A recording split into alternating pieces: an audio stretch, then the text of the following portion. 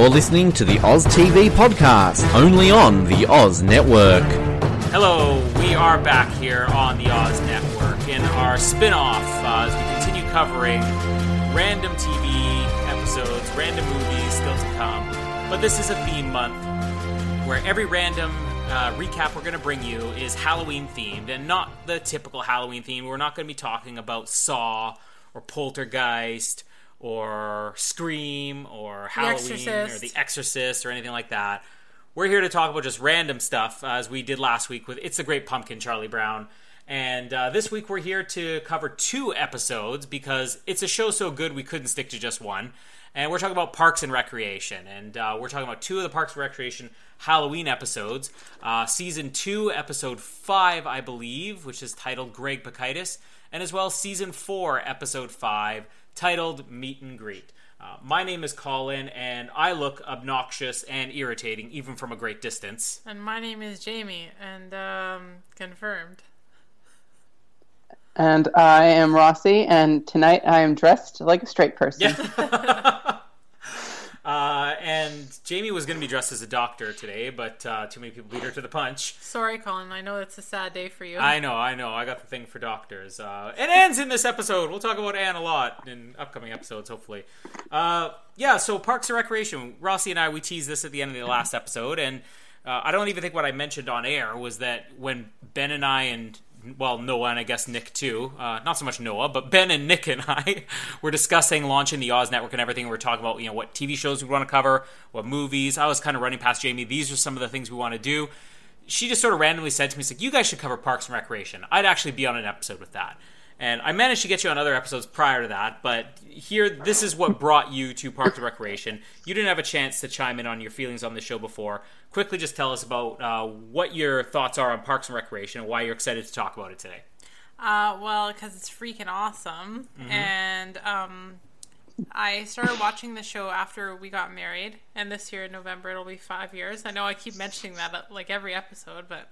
Well, we should say it wasn't 5 years ago we started watching the show. That was when we got married. It was probably like 2 years ago. I know. Anyways, but you showed me the show, and I became really obsessed with it. Ron's probably my favorite.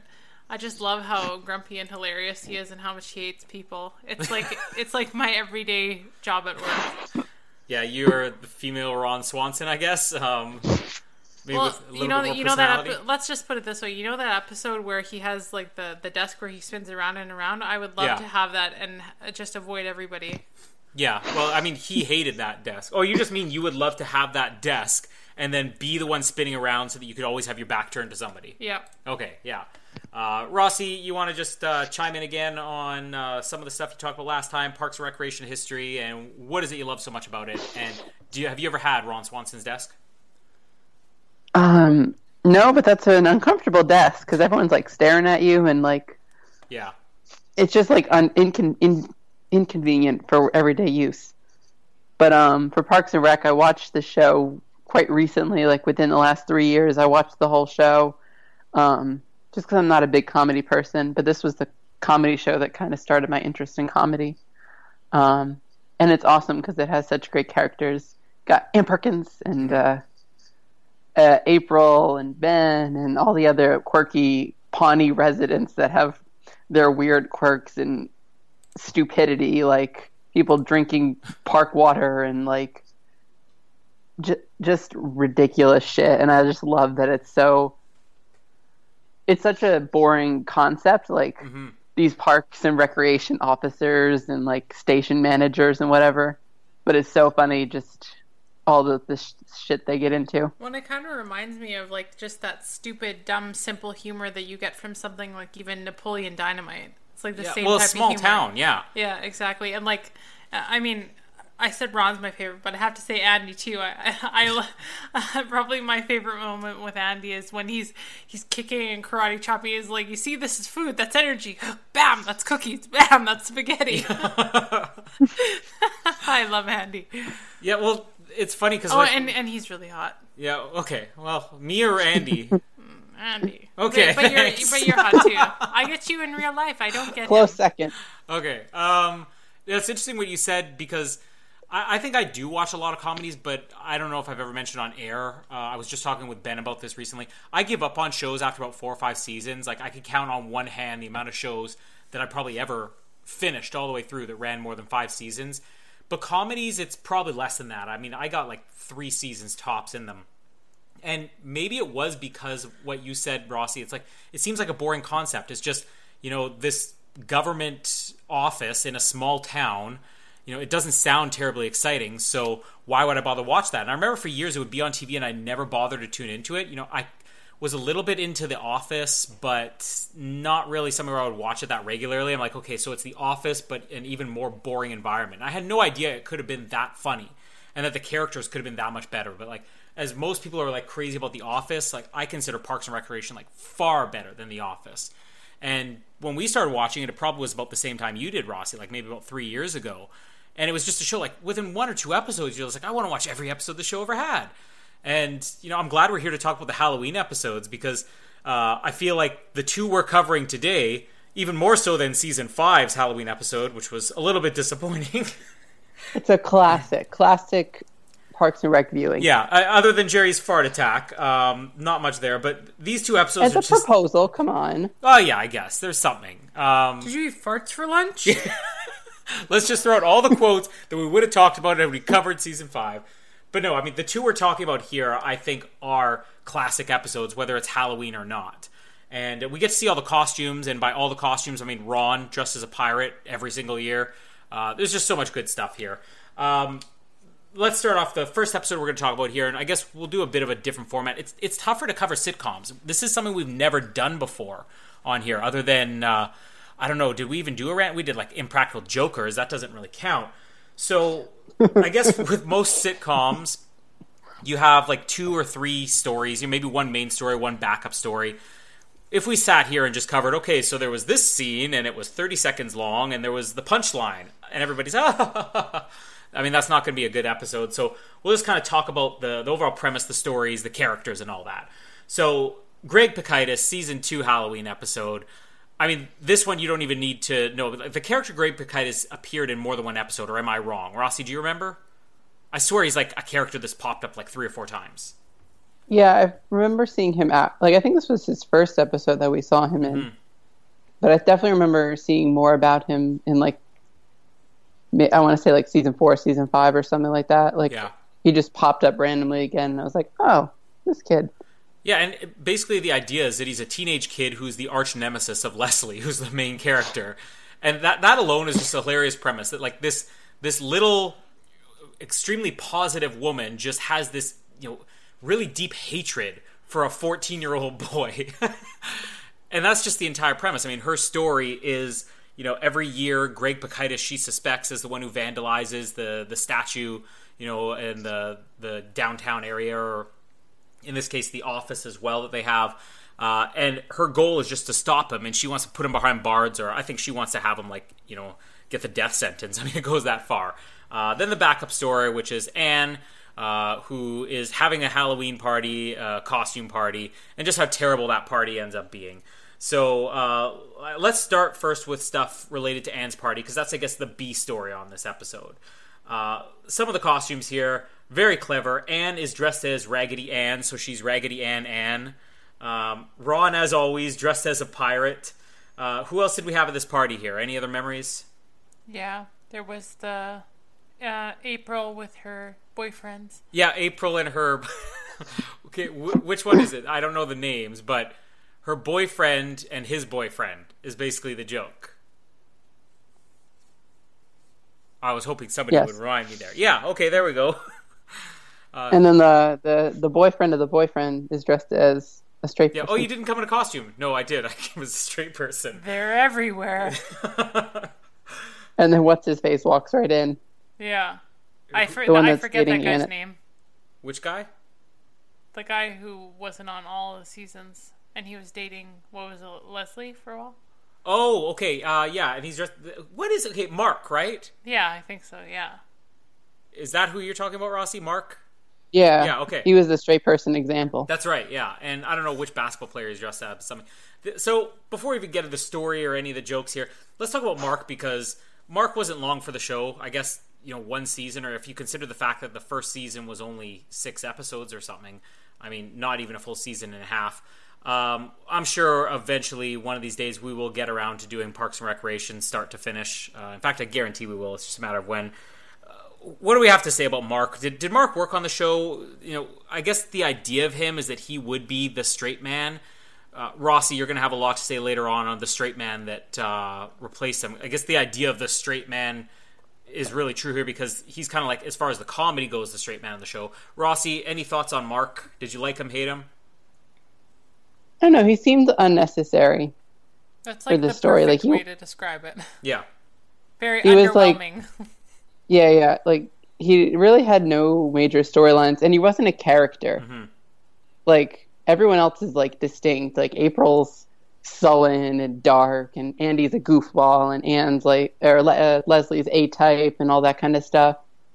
And he was just vanilla. Like, he was just there. I mean, he was the... What would you call him? I wouldn't call him man candy. That wasn't his role, but he was the love interest character. He was the, I guess, the sitcom reverse gender role equivalent of a damsel in distress. He was simply there to be in the romantic picture for either Leslie or Anne, and as soon as he fulfilled his purpose, and it didn't really work with him, they just dumped him from the show and replaced him with too much better characters. Which is funny that they actually just kind of divided his character into two, and we'll talk about the two characters later on. But when Rob Lowe and Adam Scott came on the show, Adam Scott came on as the straight man, as far as just from the comedy perspective, and then Rob Lowe came on as the love interest character, and I guess they both sort of fulfilled that. But I don't think we're going to have a lot of great Mark moments throughout this show. That was probably the only one, and that includes when we go back and cover this from the beginning. Any other costumes that we're missing here? What was Tom? Do we even know what Tom was? He said what he was, I know, but... it was he had dreadlocks on. He was like a rapper, and I can't remember the name of who it was. Yeah. There you go, yeah. But the storyline for her episode is that her party sucks, and it's great that as people start showing up, the first guy shows up as a doctor, and I think it was Mark who's like... it was Ron. He goes, you're a doctor. He goes, yes. And he's like, I presume or something like that. T-Pain, thank you, Rossi. You are allowed to speak. You're allowed to speak on here. I don't know if you knew that. You were mid-dialogue. Right. Thank you for being more polite than Jamie. Hey. You said it, not me. Hey, I'm a woman. It's just what I do. Interrupt and be rude. All right. Don't blame me. I'm just a stupid girl. Okay. How many times do you actually try to use that in everyday life? I like that everybody shows up as doctors here. And it's not even they're showing up as doctors. You think the first one, it's a doctor. And then you realize Anne just invited all of her doctor and nurse friends from the hospital, and none of them bothered to actually get a costume. There was the one really funny doctor. What was that one line he had where it's like, I'm leaving. This isn't that fun. And then he takes back his bottle of wine he brought. And here's the thing with Anne's character. I mean, she would almost be considered the female equivalent of Mark, where she's the straight woman on the show. But they find a way to kind of bring her personality by little things like this, or the way that April hates her. That maybe it's irrational. She should be like the perfect woman, and... I'm sure when we cover Parks and Recreation, I'll make a good case for that. Oh, please. But she has these things go wrong, and this is why her character ends up usually being funny, is because of things like April just hating her for no reason. I mean, she has her reasons, but she just hates her. And then she tries so hard to throw this party, and it just sucks balls. I mean, it's the worst party ever. She's the Charlie Brown yes. of Parks and I Rec. wouldn't have put that together, but... considering we recorded these episodes 1 week apart, and that's the theme of the month, we'll connect the dots. And next week when we get to whatever it is we're covering, I'm sure we'll find a way to cover Parks and Recreation as well. Jamie, any other funny moments you remember from the Halloween party, or anything you want to talk about on Anne or T-Pain? Yeah, when people... her Anne's nurse friends keep coming up to Mark, and they're like, you want to come back to my place? And he's like, no. And then it's like, good, you passed the test. And then they ask him again. It's like, no, you passed again. And then she gets up, leaves, and another friend of hers just comes and does the same thing. Mm-hmm. Yeah, there's some good moments in this, and this is, I guess, progressing the Anne Mark love story that we were all dying to see the end of. Rossi, am I missing any moments from Anne's party, or you want to move on to the Greg Pekaitis plot? No, I have. There was a really funny line that Tom said when he arrived, and I wrote it down. And it was like, he's like, the party's so lame. He's like, Anne, did you tell everyone that they're going to get bone marrow transplant tomorrow? Tom's one of my favorite. Here's the thing. I would never call Tom my favorite character, but he's so good. And I don't think he has ever had one episode where he was boring. And the idea of his character is he is supposed to be kind of annoying, but that's kind of the idea with every character here. And there's some people I've read who are just like, oh, well, Tom's kind of annoying. I'm like, he's supposed to be annoying. That's the purpose of him. Like, Rossi, are you a Tom fan? He's a character you have to learn to like. I feel like because he is that annoying character, and I'm like, ugh, shut up, or like, that's not funny, or that's just really annoying, or I don't know. It's just like his quirks are really kind of obnoxious, so it's hard to like. It was not immediate that I started liking him, but like over time, you kind of develop interest in him. I think there were episodes where I'm like, okay, I really like him, and then episodes I was like, okay, trail off. Like the whole snake hole dance thing was like so funny, and all that episode was like stuff like that was so funny. And other times he was like just really annoying and stuff, but it's a good character, and it's kind of needed. Are you a Tom fan? I remember when we started this show, you're like, this guy's awesome, but then you kind of, I guess, got taken over, if you want to say it the non-Canadian way, by more entertaining, bolder characters. Well, and I still did like him, but I mean, I like everybody on the show in different ways, but for him, he's, like so obnoxious and charismatic.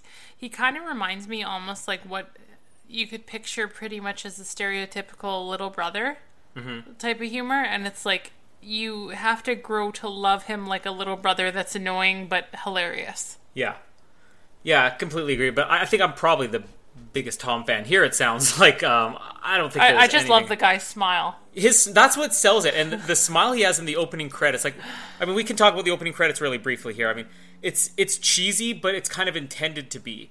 And I just love that big smile he has in the opening credits. Like, it cracks me up every time I see it, as does the theme song. Like, come on, do you have this as a ringtone, Rossi, or would you be willing to set it as your ringtone for the day? Definitely. For the week. It's amazing. And most TV shows, we will fast forward the credits. There are probably two exceptions where we actually watch the entire credits. One is Game of Thrones, and that's because, come on, the Game of Thrones theme, you don't even have to like the show, and the theme's amazing. And Parks and Recreation. Like, we will watch the theme every time. And as we were watching this probably a few months ago, that was the last time we were really on a binge of Parks and Rec, our baby Casper, he was just starting to notice things on TV, and he would never respond. There were other things he'd smile at and laugh on TV. It's just every time this came on, he would just stare at the TV until it was done. And then this time when we watched it, it was the first time he's really watched it in a few months, and he started dancing. Like, and he doesn't dance that much, but just started dancing in the opening theme. Like, I love this theme. It was so hilarious to watch him dance. Yeah. Yeah. We'll get a video of it. And the other show that we're continuing to watch the theme for now is Star Trek Discovery. Now it's going to be episode 5 because you're still waiting to see if you actually will learn to like the theme. Yeah. That's a side note that will not be edited out of this episode. The Greg Pekaitis storyline, we set it up already. Leslie's hatred for him. There are so many good lines that she has in this episode that is just like, all over, like, just how repulsed she is by this kid and how much hatred she has for him and everything. The idea is that she's dating Louis C.K. here, famous comedian Louis C.K. I always forget he's on the show. I remember watching this season the first time and being like, hey, Louis C.K.'s on it. And it was just the other episode. I'm like, oh yeah, I remember he was on this show. Again, not the most exciting character, but kind of a change from Rossi or Jamie. Are either of you familiar with Louis C.K. as a comedian? No, only from this show. Rossi?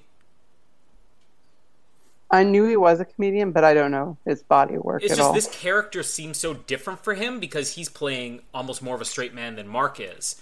But I feel like his subtle humor works so well in this when he's playing off of Leslie. Like the line that, I said at the beginning of this where she's... Basically, they're doing a stakeout in a car. That's the first half of the episode. And she's just recording, everything she sees in there. And she's saying, the suspect is looking obnoxious and irritating, even from a great distance. And she stuffs the microphone in his face, and he's just like, confirmed, I love little things like that. let's start just with the stakeout stuff. Any other lines I'm missing here? Jamie, Rossi, you remember some? Well, not really specifically a line, but I just wanted to actually comment on something that I thought of kind of while you were talking. You think it's ironic at all, or what they intended by this kid's name actually for her hatred of him? He kind of almost sounds like a disease, like, oh, you caught Pachitis? Yeah, that's you're gonna die of Pachitis? That's like the echidna. It's the disease of Parks and Rec, this Pawnee's local virus outbreak. It does sound like a disease. I don't know. If Pachitis were a disease, what would it be? I don't know. Breaking out in boils and dying in 3 days. Rossi, do you have a theory on what Pachitis is? I think it's just a mild-mannered headache. I'm going to say it's slow blood poisoning through swallowing peach pits. That causes you to go into bouts of insanity? Yeah, and make other people cry. There's lots of things it does. Greg Pachitis, great character. I can't wait till we can get the episodes eventually, one of these days, where we can cover the other ones he has. Rossi, do you remember any of the lines that there were in that stakeout? I mean, it was just nonstop, like, same joke over and over again, basically, but, like, every line was amazing. There's no lines that are coming to me. I just remember the cop's character. I don't even know Louis his C.K. name. No, the character's name. Oh, yeah. I was saying. On the Oz Network, if we don't know the name, we either call them Adam or we call them the name of the actor. Okay, CK had his confessional and he was saying something, and then Leslie's just like tapping on the glass and giving the thumbs up. It's just like, he's so into this, and he's like, it's just because she's attractive. It's just because she's attractive. Well, yeah, in that confessional, he was also talking about, like, you know, how they were, you know, just staking out watching these boys for hours, blah, blah, blah. And then he's like, and she made out with me in my cop car. Oh, I probably shouldn't have said that. I had one other line I wanted to throw out here that she has where and this might have been later in the episode, but where she says, suspect is laughing with friends and playing with a skateboard in a snide, jerkish manner. Is Leslie the greatest character, at least in the modern era of comedy TV? Ooh, a lot of thought going into this one. Or did we... Cricket. Is there a debate on this? I don't know. See, I'm not saying... Okay, I'm not saying my very favorite character, because I would probably lean towards Andy or Chris. But greatest character, like her character development, how complex her character is, how much you can understand with her character. And let's just give it up for Amy Poehler's performance. Like, this does not work without her performance.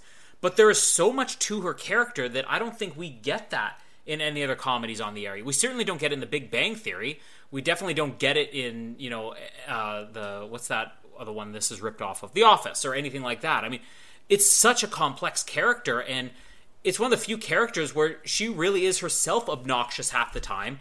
She's annoying most of the time, and yet so lovable most of the time. You just told me, like, the other day that I'm Leslie Knope. That's not very nice. No, I wasn't saying... Okay, that doesn't mean you're a carbon copy of... Rossi, this is how a divorce happens on a podcast. Just be the mediator here. Okay. You're all by yourself now. You are... Okay, we'll get to this on the end of the episode, but I'm sure everybody on these shows identifies with a certain character. And you even said yourself... You identified her with me. I didn't identify. You did. You said in this episode or the next one, you said to me, like, you know, that's kind of like, that moment with Leslie, that's kind of what I would do. Yeah, I'm like Leslie and Andy. You're Leslie... Yeah, that would be a perfect example. You're Leslie and Andy. Rossi, we're going to do another poll on the end of this to find out which Parks and Rec character we are, but if you had to identify without taking a poll, this is your personal thing, which Parks and Rec character are you? I really look toward April. Yeah, I can see it. That's what I was going to say.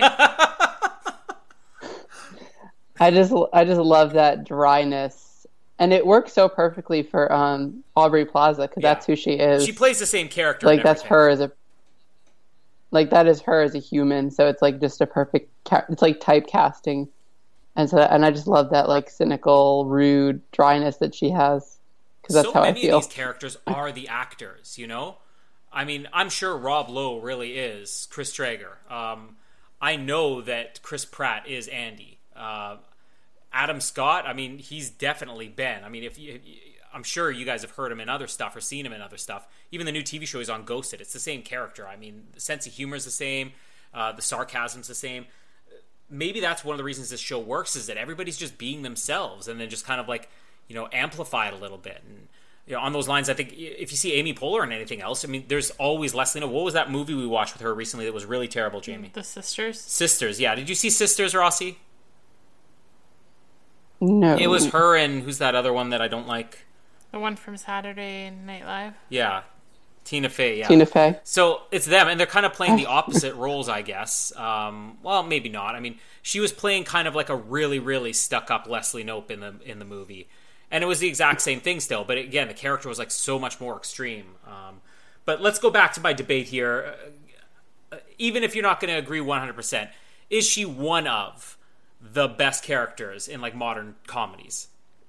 I think that she's one of the, if you had to like list like 3 characters from each from different comedy shows, like 3 from Parks and Rec, 3 from The Office, 3 from Arrested Development or something, she would definitely be one of the Parks and Rec standouts. I feel like her and Ron Swanson and like maybe someone else, but like she's definitely a staple comedy, and Amy Poehler is huge in the comedy world. She's hugely successful and talented.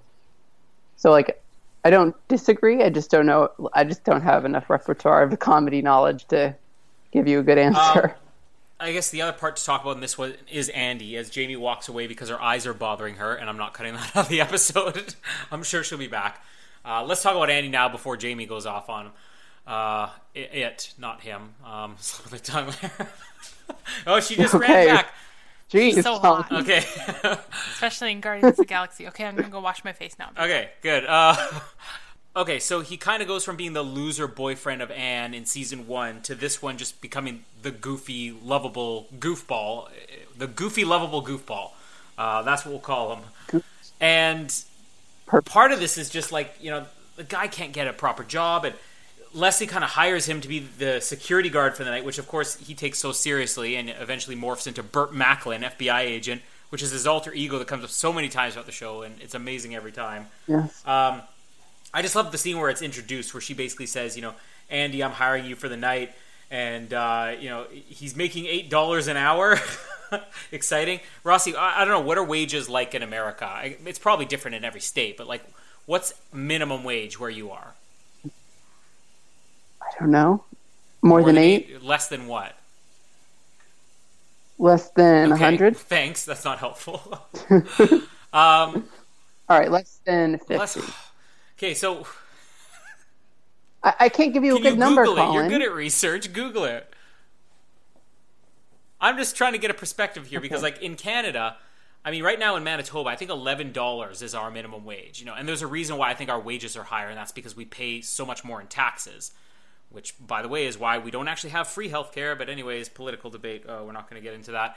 Rossi, have you discovered it yet, or you want me to keep going off on the problems of Canadian wages? Okay, so just typing into Google, the minimum wage in Indiana is $7.25 US dollars per hour, but that's based on 2015. I don't know if that's changed. Even still, I mean, 2015, it was $11 an hour here, I'm pretty sure. But again, higher taxes. Thank you very much. I don't know. So maybe I was kind of looking at this as a joke, like he was probably making minimum wage or less, but I guess he would be making a little more than that. Still, it's a great line, though, where he's talking about how his life has turned around. He goes, I have a part-time job. I'm going to make $30 tonight. This is what makes the episode to me, and this is why Andy is my favorite character, because you don't have to give him a big role. He's just sort of in the background. And then later on, when they do the interrogation, which is the main scene I think we're going to be talking about, all these interrogation moments when he comes in, that's the best, where he just morphs into Burt Macklin. Talk a little bit about Andy, Rossi, as Jamie's still stalling here. Do you love Andy? Is Andy kind of in the middle for you, kind of like Tom? No, I love Andy. I think that he was only really... The only time I disliked Andy's character, or the Andy as a character, was in the first season. Just because he seemed really pointless, and then he was just... Because he was broken legs or whatever. He was just there, and he didn't have any real purpose. But, ever since then, he's been, a huge, character, part of the whole story. And like you said, he could be in this episode for 2 seconds, but it's like one of the best 2 seconds of the entire show. He just he's a scene stealer in the best way possible. He just kind of makes these scenes like a little bit extra funnier because he's just so animated and stuff. And I love the interrogation scene. It's just like the whole FBI stuff, which comes back later in the show, and everything is just so great. Yeah, when the mom's introducing him, and it's like, I don't even know who you are. He goes, Burt Macklin, FBI. Like, you don't have to have your character on now. And then she's like, I will call your boss and your coordinator. And he's like, I don't know who to call for you. Of the United States, ma'am. He's just always on. And like there's one funny moment in the interrogation. It precedes what I think is the best moment of this episode, but where she's talking about it looks like Andy's wearing him down in there, and all he's doing is slamming his fist down on the table and saying nothing. But that's the way he would interrogate something. Jamie, here's your opportunity. Talk about Andy. Talk about Chris Pratt. What? Oh my gosh! How long can I go on about this? And this is what Ben has this impression that all Jamie talks about on this show are shirtless men. You're living up to that, Jamie. And this is the first time we've ever covered the same man twice. Same man shirtless twice in a podcast. But what if I don't want to cover him and I want to see him uncovered? Oh, okay. And yet when I made a comment about Anne, it was like, okay, Colin. No, I know, but I don't really care. No, sorry, I had to go wash my face because after I wear mascara all day, it hurts my eyes. Yeah, the listeners needed to know that. Thank you. I had to wash, use witch hazel, and moisturize. Nobody cares. No, this guy is really funny to watch, and I always thought he was kind of cute. I never thought he was like super hot, and then when I saw him in Guardians of the Galaxy and he took his shirt off and he was like a little bit ripped, I was like, oh dang. Welcome to California. It's super fun. Yeah, I'm just gonna refute that a little bit. We watched this show we probably went through the first 4 or 5 seasons before seeing Guardians of the Galaxy. And every single time we watched it, not every single time, but quite often it would come up and Jamie would be like, yeah, I don't know what it is about this guy, but I'm just not into him. And I'm like, what, is it because he's fat? Is it because he's chubby? She's like, no, it's just, he's not my type. And then the second he took his shirt off, he became your type. So don't pretend, oh, yeah, he was all right before he took his shirt off. No, you couldn't have cared less. You know what? Even if some guys are chubby, they can still be attractive, like Philip Seymour Hoffman. No, don't call him Philip Seymour Hoffman again. But he's dead now. We know he's dead. He's like down dead. Down in the grave dead. Oh. Who's on the hall pass list? For me? Here? Is he on this list? Is Chris Pratt on this list? Yeah, he would be one of my potential husbands because he's not only... Why do you have a husband sitting right here? Like if you die, I'm not plotting your death or anything.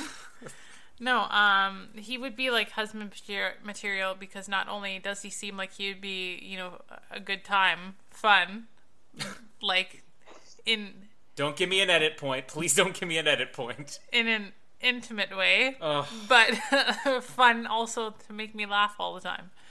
And also the other, what's the other guy? I'm forgetting. Henry Cavill? Yeah, that's the other one. And Keanu Reeves? Yeah. Oh man. See, Keanu Reeves. Okay. That goes. We're not talking about John Wick. We're talking about Parks and Recreation. No, it has nothing to do with his wick, even though I'm sure it's great. No, but Keanu Reeves goes all the way back to when I was like a tween. Okay. Yeah, we needed to know that one. Hey, you brought him up. I didn't. Okay. I was just bringing up the long list that Patrick Stewart actually is on as well. Oh, come on. No way. He would die. Oh, that's the objection. Not he's old and he's gray and he's saggy. No, he would die before I get to actually... Okay, anyways. Well, no, seriously. The guy's hot, but he'd probably croak in the middle of the session doing it. Wow. See, Jamie knows that I have no time this week to edit this episode, so she's totally taking advantage of that right now. I want to talk about... Is there any debate as to what the best moment of this episode is? I'm not going to, persuade anybody here, but let's just get it out of the way now. We'll pick this for every episode. Rossi, what's the best moment of the Greg Pikitis episode? Probably the end. I liked the whole interrogation scene combined with Oh God, I'm blanking. What's the TP in the house? like with all the fake mom yeah. and all that kind of like that stuff toward the end of the episode. Like I enjoyed the last scene with the TPing and stuff, but I don't necessarily think that was like They're the just funniest. grouping in all the interrogation stuff. Jamie? My favorite part of the episode, well, one of my favorite parts probably was when, Andy comes out of there and Greg Bacchidis is basically like driven him to tears, and he's like almost crying and stuff, and he's supposed to be this FBI agent. He's like, he made me cry. He's just been pounding his fist on the table, and the way it works is to come in, and he's like, he's such a jerk! He's such a jerk! That's an awful thing to say! Why would you say that to somebody? And then Leslie's like, what's wrong, Andy? He's like, nothing's wrong. And it's like, oh, and Greg's like, are you crying? Are you crying? He goes, I'm not crying, I'm just allergic to jerks. Yeah, that's my favorite. And then when he goes, I will waterboard you. I can't remember who it was that said that in the episode. Was it Leslie or him? I don't remember. I think it was Leslie. It's like, I will waterboard you. Probably Leslie. I'm very civil, but I will waterboard you.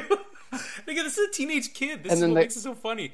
Also, and then CK's like, we can't do that. Oh man, he has so many good back and forth lines here.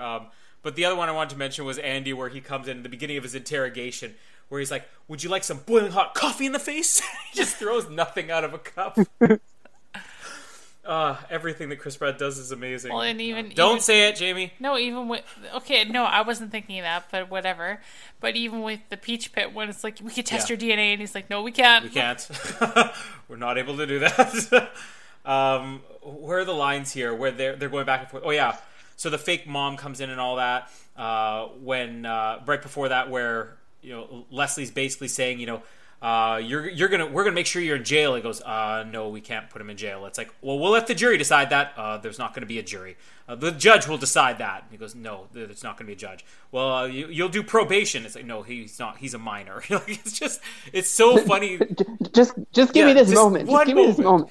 But that's what Louis C.K. does so well in this is you couldn't just hire anybody and have them deliver those lines under their breath and have the timing be so perfect. Like, this is close to a perfect episode of Parks and Recreation. You mentioned the whole fake mom thing, which is amazing. That this mom comes out and says, I can't believe you did this to my son. I'm gonna make sure you're all fired. Who do I talk to about you, sir? President of the United States, ma'am. All that. And then when they go and they're like, well, let's vandalize his house, and they start TPing his house and everything, and a different mom comes out. She thinks she has the wrong house, but of course you find out he hired a fake mom. Like, it's a great twist on the episode that you'd never see coming. I love that just there's this kid that's that sinister that he would do that. He really does live up to the reputation here. And I guess there's also the last scene, which I don't know if we want to talk about the whole, how did he actually do this, and then showing him, hiding this Mission Impossible sting. Anything else? I always go back in the actual, like I remember doing this the first time I watched it too. Like after I saw the whole episode, I remember going back and watching the original moment, like when it all happened, like the actual scene when we first saw it. And there's like a brief moment where you can actually see him in there. Like if you there's like one zoom out shot where you see his like costume, the yellow costume that he wears, where he was walking toward Leslie. And then that's it. But I always remember going back and I'm like, can you see anything? Did they show it? And like, you just missed it because you're paying attention to the actual scene or whatever. But it's interesting if you go back and look at it. Yeah, I didn't actually think to do that, but that's cool. They go to that detail. We have to give our ratings on this episode, unless there's anything that we missed talking about in this one, Rossi or Jamie. Andy's ugly shirt. Is he still wearing it in this episode? Yeah, Rossi, have you ever picked up on Andy wearing the exact same ugly yellow shirt every single time he's on the show? It's just it's my favorite little detail that most people would miss if they're trying to find Greg Bacchidis. Where's Greg Bacchidis in a scene? Whenever Andy has to dress up, he wears this ugly yellow shirt that looks like it doesn't fit him properly, and a tie. I don't know if the tie's the same every time. It's just the same ugly yellow shirt, and there's a little detail that just makes me laugh. Oh, yeah, because I'm like flashing back when he's doing the whole Jerry gets hit with the pie scene. Like, he's wearing that same yellow shirt now that I think about it. Yeah, so much. Oh, I don't know how many times. All the way to the end of the show, every single time he's wearing that same shirt. And I always point out to Jamie, it's like, it's the ugly yellow shirt, yeah. I've never I don't know. Do we have anything else to talk about? We'll cover this whole show later on. But anything else that we missed in the episodes? Rossi? No, I think we talked enough about the straight people and everything. Yeah, so. There's a lot of characters here I know we're missing. We're missing Wendy, Tom's wife. That's a great character I'd love to talk about. I bet you'd love to talk about it. We're missing Ron. We didn't really talk about Ron in this one. I mean, but he kind of just had a few moments. I'm sure we'll get to him a lot in the next one. The next one's kind of a Ron episode, or at least a B-story Ron. But let's just get around to ranking this episode. This one's a hands down for me, so I'm just going to start it off. This is easily a buy it. Oh, am I next? Sure, if you want to be. Sure. I give it a 9 point. No, that's not how this works. Is it buy it, rent it, or bin it? You've been on like a dozen episodes. Buy it, rent it, or bin it. But what if I want to give it a number? Okay, fine. Buy it. Okay, buy it. Rossi. I'm going to give it a B+. See, there you go. He knows what I'm talking about. This is why I am only doing 2-person episodes from now on. Colin doesn't like recording with me. I don't know. I'm torn because I want to give it a buy it, but I don't know if this is one of my favorite Parks and Rec episodes. It's probably not one of my very favorites, but it's still like I can't think of anything bad about this episode, and I kind of want to watch it again already. It was. I feel like there was. I'm going to rent it just because I feel like there was too little going on. Mm-hmm. And like a lot of the scenes just seemed to drag out. While they were really funny, like we got a lot of like the people at the party were dressed as doctors. Haha, LOL, they didn't dress up. And the guy left. I will agree with you. Anne's party for sure had a lot less going on. Like it didn't get interesting really, the party, until Tom showed up. Well, that's kind of the joke too. And so like, yeah, but I just like, it seemed like too long to drag that out for a punchline in such a short time. Okay. So I'm just going to rent it. I love the episode. Don't get me wrong. I just think it's not a buy. Buy it, rent it. Okay. So as we said, we're moving on to season 4 now, because the weird thing about the show is that they just jumped all over the place in the schedule. It wasn't even always airing during the same time of year. Season 4, Episode 5, Meet and Greet. So look at how many things can change just in one season. We're a season later, and Leslie's running for city council, I believe, in this season. We've already had a harvest festival. Everybody's happy and married now, or at least April and Andy are. And Sebastian is dead. Little Sebastian's dead, and I should say, my math, as always, totally checks out. This is 2 years later, not one season later. But yeah, so Little Sebastian's Bye, Little Sebastian. Greatest song ever. Now we have, not Chris Pratt, Chris Traeger, played by Rob Lowe. Which is totally you. Yeah, Jamie believes that I'm Chris Traeger. Yes. And then Ben Wyatt, played by Adam Scott. 2 new characters to replace the very boring Mark. But we're on Halloween again. Who? It's Mark. Who is that? Mark. Mark is in this episode again. So look for the Mark cameo still to come. So we got another Halloween party, which is cool. This is kind of like a Parks and Rec thing now. And who's hosting the Halloween party this time around? But not Anne. It's Andy and April, a newly married couple in Parks and Rec universe, who are the world's worst, what would you even call them, tenants? Do they own this house or do they rent it? Do we remember? I thought they owned it. If they rent it, then they're never getting their damage deposit back. So, fun story from them. The Halloween party is one half of it. The other half is Leslie is running for city council, and she's trying to host a fundraiser or some type of meet and greet, hence the title of the episode, where she's looking to meet local independent business people and the president of the Chamber of Commerce. So that part really isn't the Halloween story. The other part of the Halloween party is. Let's start first with the meet and greet, because I think this is probably the secondary story. They're both about even, but I don't know. Do we have a poll around the room here? Which one was more interesting, the meet and greet story or the Halloween party? Oh, for sure the meet and greet for me. Are you serious? Oh. Yeah. Over the Halloween party with all the costumes and Ron fixing everything in sight? But it was so funny. Tom made such a dick of himself. That was great. Yeah, okay, good point. She didn't even use that word butthead. Yeah. She's like, I don't use that word often. Yeah. But he's being a real dick. Yeah, that was a hilarious, like, just the delivery of it and the timing The that they set it up. party So was really good, though. the timing where she's like, I don't like to throw the word butthead around, but when somebody's being a butthead, I like to call them a butthead. And Tom is being a real dick. Yeah, let's talk about the Entertainment 720 party. So this is one of the things I always found cool about Parks and Recreation is that the show had changed. And I know I've read, at least, I wasn't watching at the time, but one of the early criticisms of the show was that viewers thought that the season 1 story, which I guess was part of season 2 as well, just building this park in the hole across from Anne's house, was going to be the entire series, and it ended up just being like one part of it. And every year we'd have different stories that they'd follow. And one of the cool things is that like characters wouldn't always stay. Sometimes they'd go. You know, we had Ben, I think the next season, went off and, you know, was working for somebody else and working in a different city. And in this one, it's Tom, who's left the Parks Department, and he's opened up Entertainment 720, a media company with his best friend, Jean Ralphio. Now, is he the most annoying character in the history of television? I actually think he's kind of funny. I mean, Yeah, I love him. he's funny, but he's if Tom is an annoying funny, John Ralphio is like annoying funny. No, I actually like him. You think he's less annoying than Tom? I love his, like... Oh, I can't say that on air. Like, I love his... You just said the word dick. like, I don't know, like his, like, smug, smart Smarminess? butt. Okay.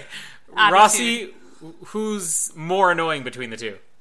Tom, hands down. You think Tom's more... How can Tom be more... And I'm not even saying I don't like John Ralphio. I just think that, like, he needs to be in small doses for a reason. And kind of like what you were saying with Tom, it's the same reaction. Sometimes they're like, oh, I hate this guy, but he's getting the right reaction out of me. He's not in this episode either. He's running the business with Tom, and he's not even in this. I think if Tom and John Ralphio switch place for this episode, it would be like 10 times better. Are you serious? Tom just annoys me so much more just because I think You asked the wrong guy, Colin. like he's what I want in small doses just because like maybe it is because we see John Ralphio in small doses that it doesn't bother me, but if Tom was in small doses, I feel like I'd love the character more. I just feel like I see him so much. And especially in this episode, the gag is the same throughout the whole thing. Oh, but it's so good. I mean, it's not bad. And it kind of just grates on my nerves. Some of the fun things about, like you said, it is the same joke. It really is. I mean, Tom's basically throwing this party, this fundraiser or whatever for Leslie at her campaign, but makes it all about himself. You know, you walk in there and it's Tom's face on everything, including a rug, because it's always been his dream to have his face on a rug. The cake, but keep the cake. Just scrape the words off. And then just the way that her speech goes, like, this is why I love Tom. When she's making this speech about, you know, I'm here for this and I really want to do good for the community, and all of a sudden Tom's voice just comes on and the lights dim and it's like, thank you for that introduction. Now, Entertainment 720 introduces Tom Haverford, you know? And when he comes out and everything he does is great. Like, just how he's just upstaging her, you know, doesn't get what this is, his bad read on people. And especially, come on, let's give it up for his video confessional from the I guess, incognito identity, which is clearly Tom just silhouetted, and it says Mark, there's the Mark cameo, across the bottom of the screen. And he basically is like, you know, saying, I'm not allowed to reveal my identity. I invented Facebook. And then the way that Leslie delivers that line is like, that was not Mark Zuckerberg. Is that who that was? I just love Tom. Like, he exists in his own world, and he doesn't need to, like, there's a lot of characters that work well playing off of each other, you know? We talked about that last time with, like, Louis C.K. and Amy Poehler, how they played off of each other. Tom can't play off of anybody. That's the way his character is. And he has to be the guy. He's just that child, the precocious child that just wants to upstage everybody. Like, he's awesome. I like him. Rossi, anything Agreed. to add? Agreed. Any other... I don't dislike him, is what I feel like the impression you're getting. It's just that I think some of the jokes can be like a little bit, okay, we kind of get the idea. Mm-hmm. But like some of that is so funny, like what you said about that's who that was, like, was really funny to me. And I love the last scene when Leslie's coming by to the hot tub limo, And she's like, "Is this just keep going?" It just keeps going, and then he's in there with full suit, and it's just funny to me. Yeah, and the part where she's, I can't look at your face right now. Look at me. She's just pulling him up and dunking him over and over again. I mean, it's not the greatest plot line, and I think what I did like about this was all these plots where Tom would have his business ventures and occasionally leave, and then it would just end. Like, in a regular sitcom, you know, this is maybe a one-episode joke, and maybe this is kind of what you're talking about. I mean, Tom's storylines go on for half of a season. You know, we're here about 5 or 6 episodes in at least, and now, you know, Entertainment 720 is going bankrupt. And even the logo, I love that they draw attention to the fact that it has, like, the worst logo ever. But, I don't know, of all Tom's business ventures, can we agree that the best one was Rent-A-Swag? In terms of what? Like, Tom's business ventures. Like, most successful? No, like, which one provided the best entertainment? Which one did you like the best? Which one was the funniest? And sure, which one would be the best business venture? I didn't know if you were trying to be serious. And I was like, well, yeah, it is a good bit. He did make money. Like, looking at his business plan economically, his stocks are going up. Yeah, like, exactly. I mean, Rent-A-Swag was good, but I kind of like Entertainment 720 just because, like, there was the ridiculousness of they have, like, that cash toilet or whatever, yeah. and, like, all that unnecessary junk, and the guy in the background just playing basketball for no reason. Like, just the fun of, like, the fact that they could just spend all this money for no reason, and I love that. And I mean, you can't go past the snake juice thing. Yeah. At the snake hole. I think those were funnier, at least in my immediate memory right now, than the Rent-A-Swag. Well, maybe it is, because I'm looking at Rent-A-Swag and thinking, like, that really could work. Like, why is nobody doing Rent-A-Swag? Am I the only one that actually really likes him having a restaurant, or is that just because of how much I like food? Yeah, that's because how much you like food. I mean, okay. We weren't getting a lot of entertainment out of his restaurant. That was kind of Tom toned down, I guess. Which Rossi actually might like. What, toned down Tom? Yeah. I just want to eat there. I don't know. It was okay. The other storyline, which probably provided a lot more in this episode, because all the other characters are involved, it wasn't just Leslie and Tom, was the Halloween party. And it's great even how it starts out with, you know, the coolest thing about Andy and April is I don't think there's any way that the producers sat down when they made this show and made these characters and said, we're going to marry these two characters in 2 years, you know? It just would never happen. And it was kind of just like, I don't know, freak luck, or maybe the few scenes they had together, they said, well, we got these two immature characters, let's put them together because we've got nothing else better to do. But just they're polar opposites. And even the way they introduced the Halloween party, she's like, you know, someone's going to die. And he goes, die of fun? You know, they're just complete opposite characters. Well, I think they have such good chemistry, though. They do, yeah. That's what's so great about them. But yet their characters are polar opposites, which is what makes it funny. And they don't notice. Like, it's almost like if you talk about Tom exists in his own world, Andy and April's world, they believe they're the same person, even though they're total opposites. And maybe just because, like, I think there's also, like, a layer of this that's chemistry of Aubrey Plaza with Chris Pratt, as, like, they're total opposite humans. Yeah. That, like, are perfectly typecast. And I think that there's just this, like, innate, like, chemistry between the people on set and everything that really changes it, too. Mm-hmm. And so I think that's why they're so dynamic together, is because you've got, like, the spectrum in the matter of, like, that short scene between there's gonna be dying of fun, like, all that, like, shows the such contrast of character and everything. Did I tell you, by the way, while we were watching this episode, that when Andy was wrestling with Ben shut up, when he was wrestling Ben, and he was talking about his brothers or whatever, how he grew up with so many, it actually completely reminded me about everything that I had to endure growing up. Yeah. Like, because I have 7 brothers, for people that don't listen. I didn't grow up with any sisters, and so I had to grow up with my brothers, you know, wrestling me and stuff like that, and pinning me because they were clearly, like, so much bigger than me. And then also drooling on my face almost. They would literally yeah, hover over me. I'm Chris Trigger now. They would literally hover over me, and their drool would come, like, halfway to my face, and then they would suck it back up, and then it would go again. They would either do that or they would fart in my face. So, you know, being as the age that I am and everything, even though I'm a 28-year-old woman, I know what farts taste like. Oh. Things that we never. If anybody was going to say that on the Oz Network, I didn't expect it would be you, but maybe I did expect it I would be have you. 7 brothers. I know. Only one of them is younger, so I know what they taste like, and Okay. they're disgusting. Boys are gross, but you know. Oh yeah, boys are gross. Why don't we talk about what Jamie did to her brothers? Okay, how about she stuck a fork in boiling water and flung it at the back of her brother's head, and it stuck out of his skull Okay. for several minutes until they pulled it out. Okay, you know But what? no, boys are I have gross. to give you a little bit of the story really quickly, okay? Because you're the one that brought it up, and people are going to think that I'm an absolute monster like Norman Bates or something, okay? No, my brother was spending like that week, torturing me like crazy, whipping me with Twizzlers, and if anybody has had that done to them, it freaking hurts. And so anyways, he got on my nerves one day so much that I was making like Chinese noodles or something like that, and I stuck the fork in there. I thought, oh, wouldn't this be fun if I flung it at him?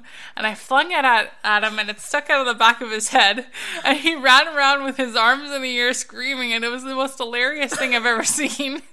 And then finally we took it out. Yeah. It was great. Yeah. It was great. You wonder why I'm not a calling, monster. You wonder why I'm always calling you a bully, too. Hey, I was the only girl. I had to fend for myself. I don't know. I can see why you both ended up together. You both get enjoyment from other people's pain. Yeah, I like to watch Whether people it be a burn. fork in the head or people falling on surfboards. Yeah, or whatever. exactly. No, Burning people. Colin likes to watch people burning. Yeah, it gets much worse than the If surf. people are on fire, he laughs hysterically. Yeah. Nobody was on fire in this episode, though. No, we'll get to the brother scene. There was a fun moment there. I just want to talk about another unsung hero of Parks and Recreation, which is Oren. Like, you guys want to talk about John Ralphio. Oren is like my hero. He doesn't speak. He probably has a handful of lines in the history of the show, pops up maybe once or twice a season, and is just the creepiest looking person you've ever seen. And in this episode, it's just things like, Oren just standing in the background. They'll just do a brief cutaway to Oren, and just has this crazed look in his eye, and they never go anywhere with it. But then it's like he slowly starts to walk into Ben's room, and Ben's like, out, Oren. Like, oh, Oren is amazing. Thoughts on Oren? Oh, I didn't know you were talking to me. I was staring at you. Oh, well, Rossi doesn't know what you're staring at. Okay, well. Anyways, yeah, no, he's pretty awesome. He pretty much reminds me of friends that I used to have in high school because, well, no one would probably believe me now because when I say it, they're like, what? But when I go back, 10 plus years ago when I was in high school, I was goth and I was around all the kids that were goths and emo and all of that. You flung forks into the back of your brother's head, and it's going to be a stretch to believe that you might have been dark as a child and teenager. I guess you have a good point there, but yeah. Rossi, do you love Oren? Yeah, Oren's one of these weird characters that has probably the least dialogue out of any speaking character ever on the show, but yet he's so memorable for his lack of dialogue and everything, and he just has to look at you, and it's just like, we're done. Mm-hmm. I just think that he's such a good contrast to the characters. He's just so fun. Let's go through some of the costumes here like we did in the last episode. A lot more in this one, not as many doctors. Donna's a policewoman, or policeman. It's funny that he's Sherlock Holmes. Chris Traeger, Sherlock Holmes, but he identifies her as a policeman, and she says, you would be correct, So I guess she's a policeman. As a woman or something. And by the way, when you're talking about Donna being policewoman or whatever, did you catch, when it entered her with that scene that she was actually checking out this other guy's costume where basically he was a pizza delivery boy and he had pizza? Okay, because a pizza box hanging on his schlong. Again, maybe it's just me because I really love food, but I'm like, wow, that makes me really hungry for pizza. I wonder if there's really pizza in there. Okay, wait. So there's a guy who was naked except for the fact that a pizza box was being held up by his dong, and you're like, wow, maybe really hungry for pizza. Well, it's not touching his dong, so what's wrong? What else is it standing up on?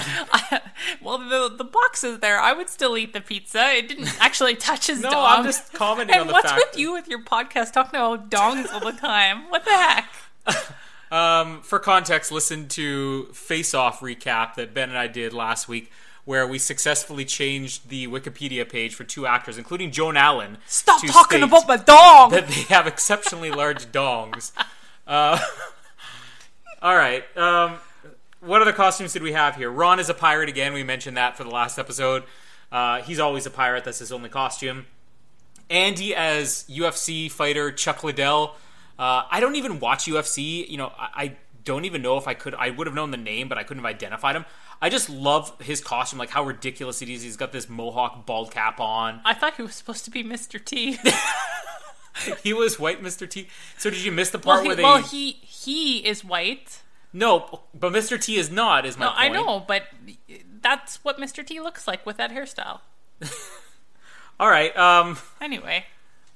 I don't know. The costume looks hilarious. And, of course, April, Rossi's profile pic, a sumo wrestler who didn't want her costume to be inflated because she says, I'm a sumo wrestler who just lost a lot of weight. After the weight loss. Yeah. It's also good. Jerry's Mr. Potato Head.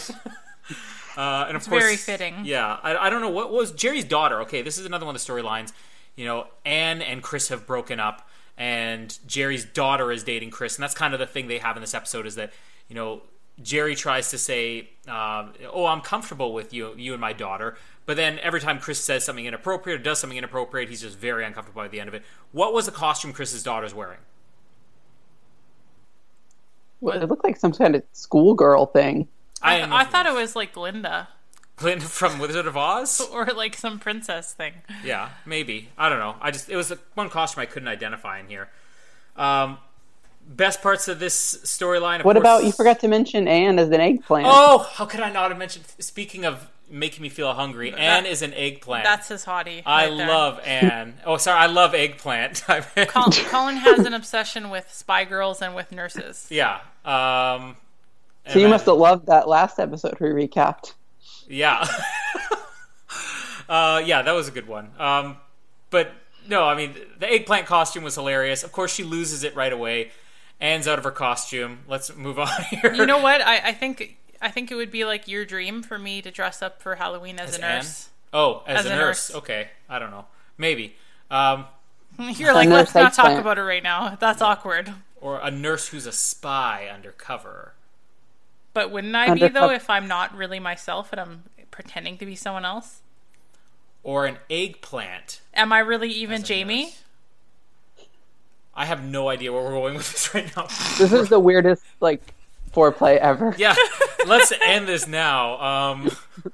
You have to give this like an X rating or something. Yeah, stop talking about my dog. Okay, Jamie, enough with the dongs. Okay, Chris is Sherlock. Now, we'll talk about a few of the characters here because it's mostly just little bits with them.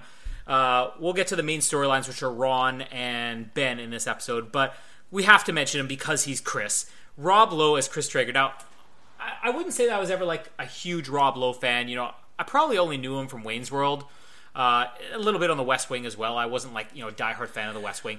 But when I saw him on the show, it's just like, this is the greatest man in the history of the universe. And like, I probably believe Rob Lowe to be like my idol, my hero. Like, I aspire to be more like Rob Lowe in life now. You know, minus, you know, some of the scandals that he had in the 90s. I was going to say you better add an addendum. Yeah, Jamie, don't Google Rob Lowe's Wikipedia page right now. But I just love, don't like, edit it to say something about dongs. Yeah, exactly. No, that's what you guys do. But I don't know. If I had to pick a fictional spirit animal, my fictional spirit animal would be Chris Traeger. I just love the man. Like, he's the funniest character ever, and maybe I do identify with the character in a weird way. Rossi, what are your thoughts on Chris? We know you're a big Ben fan, but how about Chris? Yeah, I liked him too. For some reason, like, they came in and I was like, I love them both. Yeah. I think, and Chris Traeger's character gets such a unique storyline between all his love interests, his work with Dr. Richard Nygaard, and he's just so fun. Like, he's such high energy, and like, I think this show does the contrast well of, like, you've got Andy in contrast to April, and you've got Chris Traeger probably in contrast to Ron Swanson. Yeah, like, kind of the exact opposite. He goes on health. He does exercising. Ron drinks whiskey and doesn't do work and like eats bacon and yeah, like doesn't care about his health. He's gonna die anyway. All that kind of stuff. So I love that. The trust for the government versus the skepticism on government. Yeah, you're onto something there. So I think that his character works so well with everyone, and Rob Lowe's got such an energy as well, so it like works so well with the show. And I love all the scenes with those two characters mainly. They're like some of my favorites. Jamie, Rob Lowe, Chris Traeger. I think that he is literally so funny. Throughout the whole show, I watch him, and it's hilarious how many times I'm like, oh my gosh, that's just like Colin. Like, you know, he's always, when he's talking about running and stuff like that, and talking about health things, and it's like, oh my goodness, it just reminds me of Colin.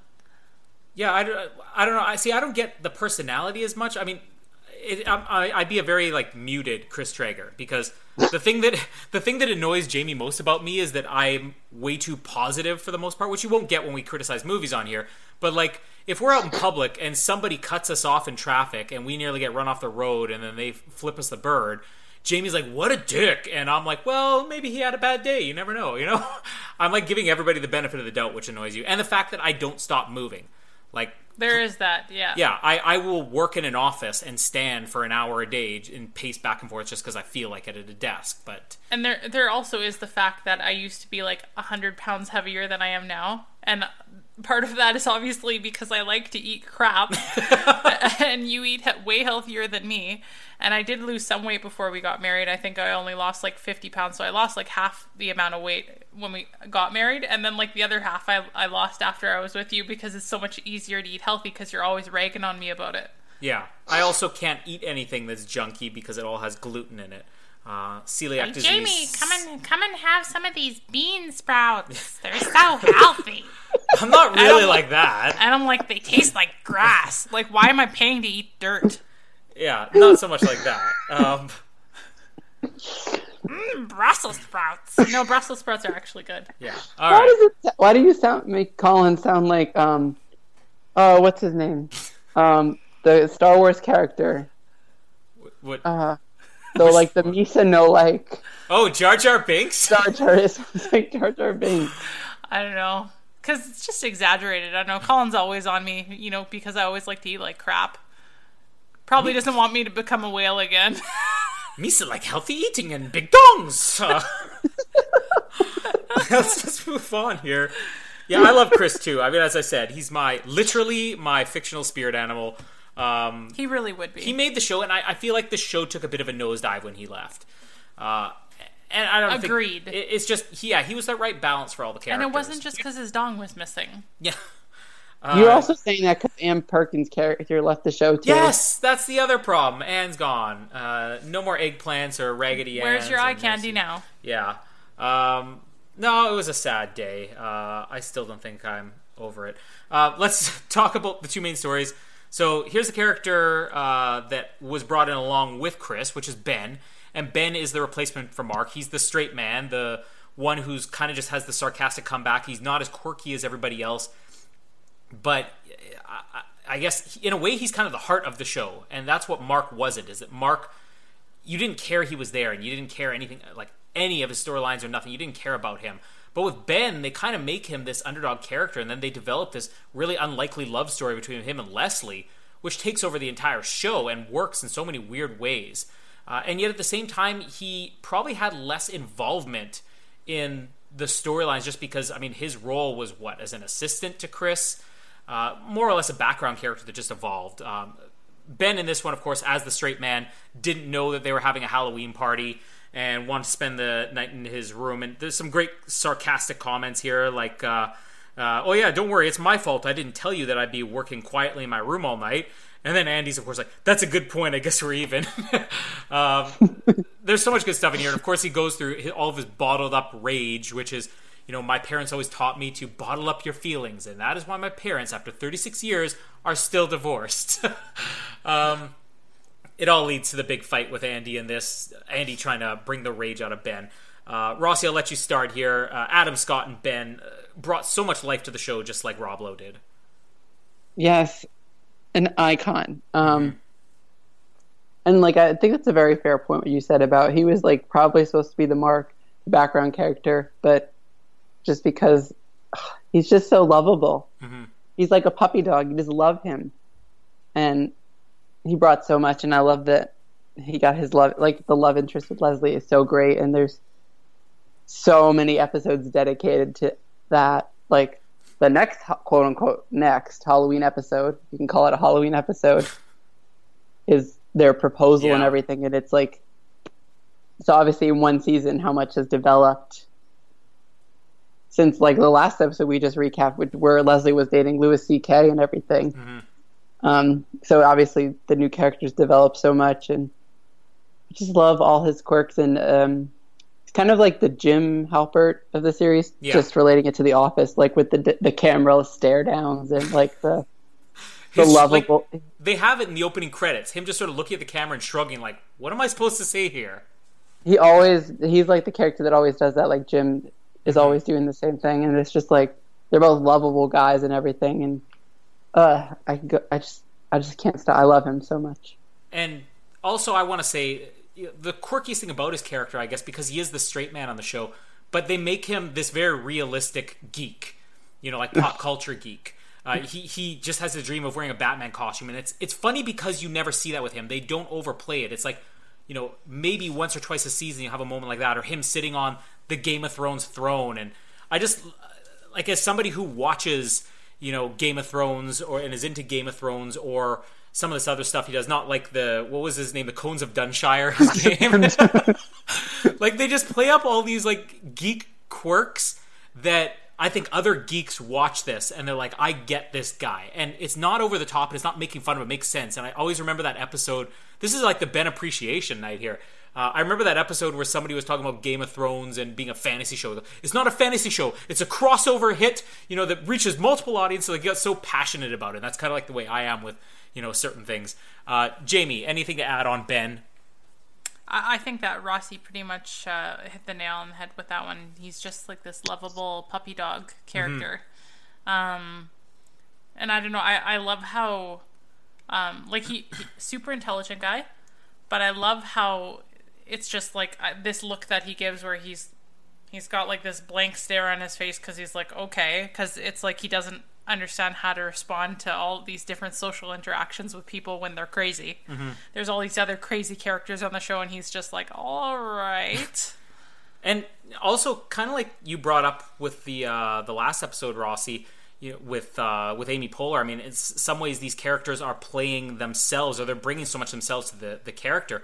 I have to say, Adam Scott needs his own podcast. Like, there's a podcast, I don't know if anybody out there or either of you have heard, it's called How Did This Get Made? And it's just a few comedians. I think I played it for you. A few comedians who sit down and they'll record in front of a live audience, and they'll just mock a movie, kind of like we're doing right here, except they do it in front of an audience and they're funnier than we are. And Adam Scott's a frequent guest on there, and for whatever reason, they always bring him on when there's a Vin Diesel movie. Like, he is so good on those, and he is so Ben. A little bit more jovial than Ben, but like just hilarious. Listen, somebody give Adam Scott his own podcast. This storyline with him fighting is great. It played his character well, and also the fight with Andy's hilarious. Andy's just like, I'm going to beat you up because I'm a mature person, and then he just kicks the back of his chair. My favorite line, of course, here was where he talks about the Dwyer method, which is yelling, wrestling, crying, followed by lots of hugs. Then more wrestling, and then more crying when the wrestling got out of hand. Did you notice that, like, when he was wrestling with him, that he was, like, totally humping him? Yeah, there was one part where he was, like, straddling him and dry humping Ben. And again, Ben's just like, Yeah, Ben's not... That's what's great, is that it's not even a fight to Ben. He's not even responding. Like, the part when they're on the couch and it just has him in a headlock and he's eating chips at the same time. It's so good. Anything else you want to add about this storyline, Rossi, with or any moments I'm missing with the Ben, and we'll get to the Anne and Ron part in a moment, Ben and Andy and their fight? I definitely advocate for people to watch, bottle everything up. No, like to look at some YouTube clips or something, or the videos online of Chris Pratt doing like improv, because there's like when they mess up a line, Chris Pratt will just keep going with it. So if like there was I saw one on YouTube, I forget what the context was, but he messed up and he was like, he thought the guy was a spy or something, and he like flubbed his line, and all of a sudden he's like, so are you working for ISIS? And it's like he'll like, or I forget the exact words, I'm like making things up, but like he'll just like play with it. And so there's So I could see some of this like fighting being a part of like how many takes did they take for this, and like what's Chris Pratt doing after they mess up and everything. Well, I mean, I remember hearing a story, and this was Chris Pratt talking. This was just after he got in shape for Guardians of the Galaxy. And he was saying, he started on Parks and Recreation. He was, maybe a little bit chubby, but not like too overweight. And then he noticed that, as he started putting on some weight, that people found him funnier. And he kind of connected the dots. And it's like, if I'm fatter, people will like me more.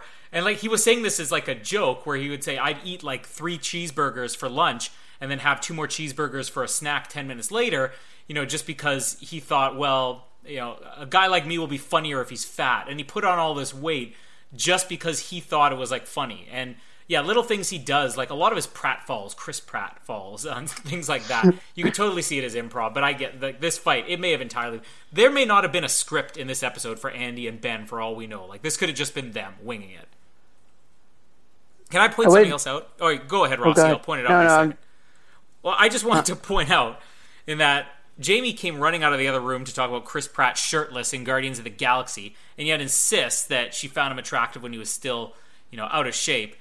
We've been talking about Chris Pratt here in this episode, who spends the entire episode shirtless, but out of shape, and Jamie hasn't said one thing. Oh, no, I noticed, believe me. I got my fill of it, though, because as soon as you guys were all talking about that, he was like swimming around in my mind. So actually, let's stop here. So actually, yesterday, I actually watched on Netflix Guardians of the Galaxy. Okay. Well, she didn't tell me. She didn't tell me that, so now I'm wondering. Well, it wasn't like porn or anything. It was just nice to look at. Okay. Yeah, but this storyline's fun, and these are 2 characters that they kind of end this episode as like, we're not friends, we're brothers and all that. And when Andy's asking for the apology, it's like, not an apology, it's like, the only thing you owe me is to pay for the studio recordings for my band, which is $5,800. They don't really play that much off of each other. Like, I'm struggling to think of a lot of Ben and Andy episodes. Like, this is one of the only ones that comes to mind. And yet, yeah, they're so good in this. I kind of wish there were more. Rossi, can you think of any other ones or any other major scenes they had?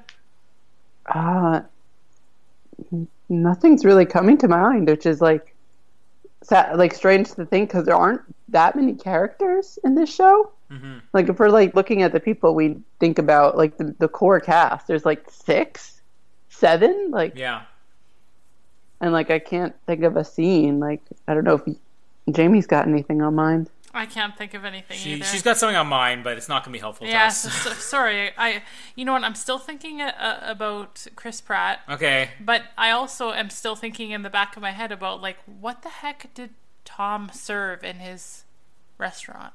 Oh. I want You're to know really hungry right now. I'm not hungry. I just, I really could go for pizza. Look, pizza. Don't say pizza again. Let's wrap this up. A couple of things I missed in here I wanted to mention before we get into the final storyline. When Jerry's his Mr. Potato Head and something like that, and he was just complimenting Jerry because Jerry was being mature about him dating his daughter, and Chris is like, Jerry, you're beautiful. And then he pauses and goes, on the inside. Even Chris, the nicest guy in the world, is going to slam Jerry, which is so good about Jerry. We'll talk about him one of these days. In other words, you have a face only a mother could love. Yeah. And here's where another reason why I connect Leslie and Jamie as 2 characters. Because of the part where, the lady was saying, it's like, oh, I love your business. You've never come to my salad place. He goes, that's because I don't hate myself. Like, that's totally a Jamie thing. And I get more support from voters by not eating gross things. Yeah. No, I'm like 50% Leslie, 50% Andy. Yeah. Yeah. All right. Also, I thought of a Ben Andy connection. Like later on, Ben ends up working for Sweetums. Yeah. And then he hires Andy to work for him. That's right, yeah, as his assistant. And that's the only other thing that I could think of. Mm-hmm. Yeah, so the last storyline here, which is Ron, and we could go all day on Ron. And it's funny that the 2 episodes we have here, there's not as much for Ron to do in them. But, like, Ron's amazing, and, there's nothing else we can say other than the fact he's amazing. But this is like the perfect Ron storyline because he shows up to this Halloween party and he comes out and he's telling Andy, it's like, did you know your faucet is dripping? He goes, I just stuffed a sock in it. What else am I supposed to do? And he asks him for a toolbox and Andy gives him a toolbox, which Ron shows to the camera and narrates as a toolbox consisting of and first of all, it's in a plastic bag, and Jamie looked at me and said, "That's totally our toolbox," which it's not, but pretty close, I guess. We got some really weird things in our toolbox that I've never used. Yeah, our toolbox consisted of hand-me-downs from Jamie's younger brother that he bought at a dollar store. It's really terrible. When we were putting, we got some stuff from IKEA, like a table and chairs, and we were putting them together. I couldn't find a hammer in our toolbox, so I took, what was it? It was like a giant board or something like that was lying around the house. Like a leaflet for a table or something like that. And I started pounding the chair pieces together with that.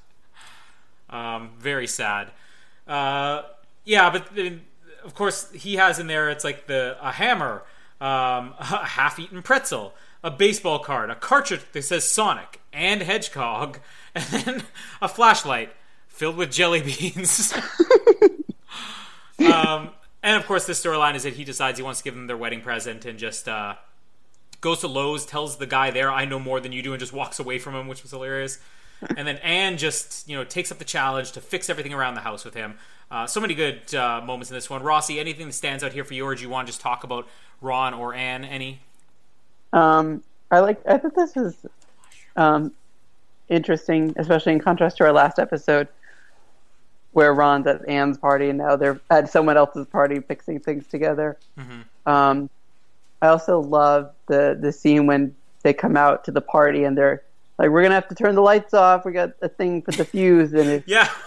And Anne's like, "Calm down, people. It's just a few." I forget what her line was she goes, now. When he's basically saying, "We're going to turn off the lights for only a minute," she goes, "We've got to switch off the main fuse hose." And he goes, "It's just a fuse. It's just a fuse, people. It's just a fuse."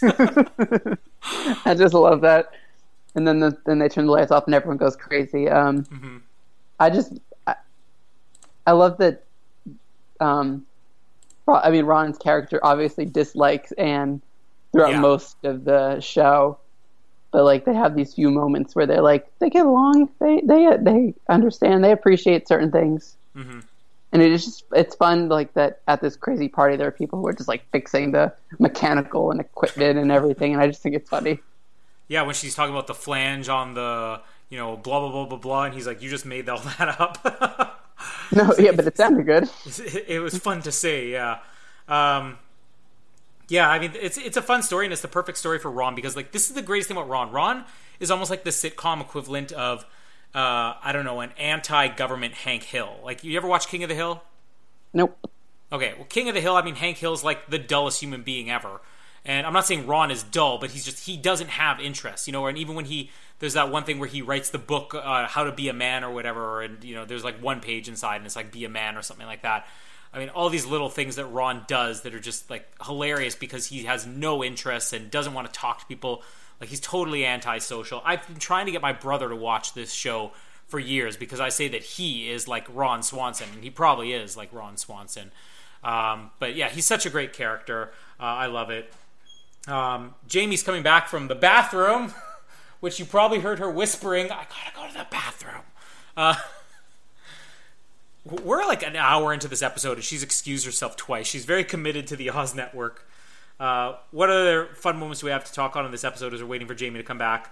The funny moment where, he basically said, as far as Ben saying to Andy, some boundaries, just don't, use my comforter or whatever to build forts. And he says, we're not going to be able to use his comforters for pillow forts. And April's like, well, what are we going to have sex on now? I also loved, we kind of didn't really talk about it, but we talked briefly, but Chris and Jerry's daughter, throughout the whole party, like making things uncomfortable, and they're making out, and he's right there. Mm-hmm. And then they're doing the like humping and like the grinding, and then April just comes and takes the smile and makes it a Turns frown. It upside down, yeah. Like, that's the coolest thing about the show is that half of the funniest moments on this are just little things that happen in the background or like blink and you miss it, Like, it's like silent film, like funny things that you just like throw in there and it's just like, that's funny. You don't need to say anything. It's just funny to see. Yeah. Jamie, do you want to add anything on Ron and Anne's story or just Ron and Anne in general? Are you talking about like when they're fixing stuff? Yeah. Well, that was the episode. No, I know. I was just, tinkling for a second there. So I couldn't wait. I'm sorry. It was just like when I had to wash my face the other day. The other day is in like 30 minutes ago, okay? No, like other time we're recording. Anyway. Yeah, that was 30 minutes ago. Continue. Anyway, so... Okay, shut up. Okay, just continue. Anyway, see, okay, you know what? I just have to laugh about something. I got nothing else to add. You already said what I was going to say with Anne. I like the whole flange. I said what you were going to say with Anne? Yeah, like I like the that the part, flange okay. part or whatever that she was talking about. Colin just did a Parks. No, hold on. We're going to get to this on the end. Yeah. Okay. Yeah, I we don't have time for Jamie to do it. Unless, well, here, Jamie, you can take over. You want to do this quiz really quickly. Okay. Yeah, I mean, that's basically the episode. If we don't have anything else to add on this, we can rate this episode. Or Rossi, anything else you want to add on this one? I like that at the end of the episode we end up with Chris Pratt getting a broken nose. Yeah. And even just the way he responds, and he's like, no, blood capsules. Okay, my nose is broken. We got to go to the hospital. And even another thing I just wanted to add, one last funny moment here, another Jamie one, with Leslie when she's eating breakfast and she says, Tom and I will go after we eat. And she goes, didn't I tell them to put whipped cream on this? And it's literally swimming in whipped cream. But yeah, Jamie's totally like that too. Let's rate this episode. So, buy it, bin it, or rent it. Rossi, you go first. I think I'm gonna buy. Jamie? Oh wait, yeah. Rossi, continue. I don't know. I was gonna say I'm gonna buy it. I think that all the little scenes made up to make it really great. Like even though this episode was a lot more compartmented, like a lot of little segments compared to the last episode. Like I think all those scenes just combined to make it great, and all the little moments that just made it really great, like the fuse hose and the I don't hate myself, I don't eat salad. Yeah. Like all those like small things just made it up for it, and I think it was a great episode. Jamie, buy it, bin it, rent it. This one, I don't know. It's a TV show. I'd like to watch it again. Can you just give one rating properly? Buy it, bin it, rent it. Buy it, sure. Okay. Yeah, I was going to say rent it for this one, but kind of the way you were explaining it, Rossi, I'm going to change my vote on this, because it wasn't the overall story, which I thought was just okay. It was just all the little funny moments. Like, there wasn't one scene in this that was boring, and Jamie just finished her quiz, and this is funny too. Yeah, so I guess buy it all around for this one. First episode, 2 buy it's and a rent it. This one, buy it's all around. Rossi, do you have your quiz open? This is what we're doing. Which Parks and Rec character are you? Do you have yours open? Yeah. You do? Okay. We'll go around here. Do you want to go first? No. Okay. I'll go first, because this is what Jamie was talking about. I was taking the quiz as I was finishing up there, and it came up with, you are Chris Traeger. You are literally the most amazing person in the universe, but you are perceptive enough to realize that the universe is filled with other equally amazing individuals. Your one-of-a-kind positivity can be off-putting, but it's a good influence on all your pessimistic friends. Pessimistic friends. My lisp is coming back. Anyways, Jamie, you go next. Read yours. Read it as your character if you can.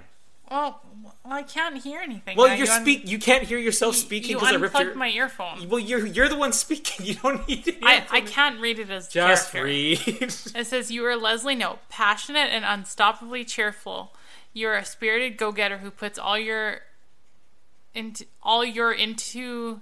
There's a typo in this. Your personal and professional. Who puts all your into the typo is really messing me up. You're a spirited go-getter who puts all of yourself... Puts your all into your professional and personal life. Yes.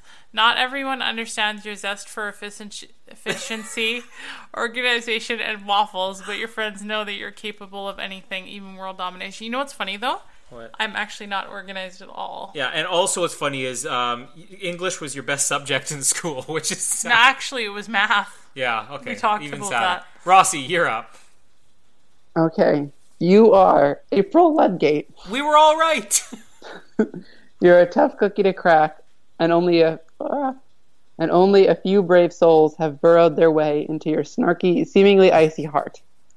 You don't suffer fools, and you don't do small talk, but you do anything for your loved ones, and puppies and kittens. Yeah. Did you get that because they had questions about puppies or kittens, or I'm guessing it was the same questions I had?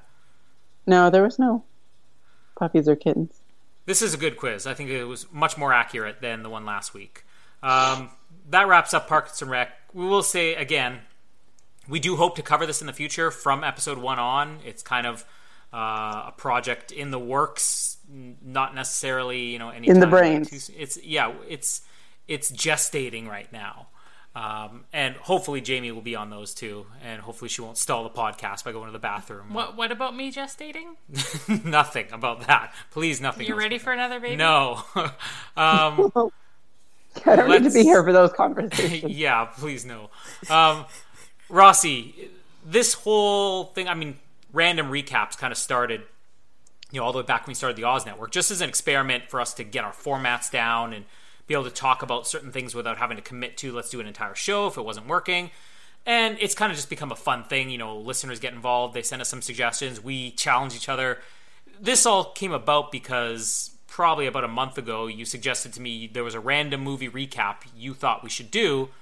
And I'm like, yeah, that would be okay. And then you kind of suggested, well, we could do a whole theme of like Halloween themed things, but maybe funnier ones and not necessarily like horror films or anything like that. And it all spawned out of what next week's episode is going to be. So I'll give you the pleasure of explaining what we're going to cover next week. Oh my God. I'm so excited. We're going to watch my favorite movie of all time, and it is Clue, the movie based on the board game way back from the 1980s. It is just fun. It is like campy. It is great.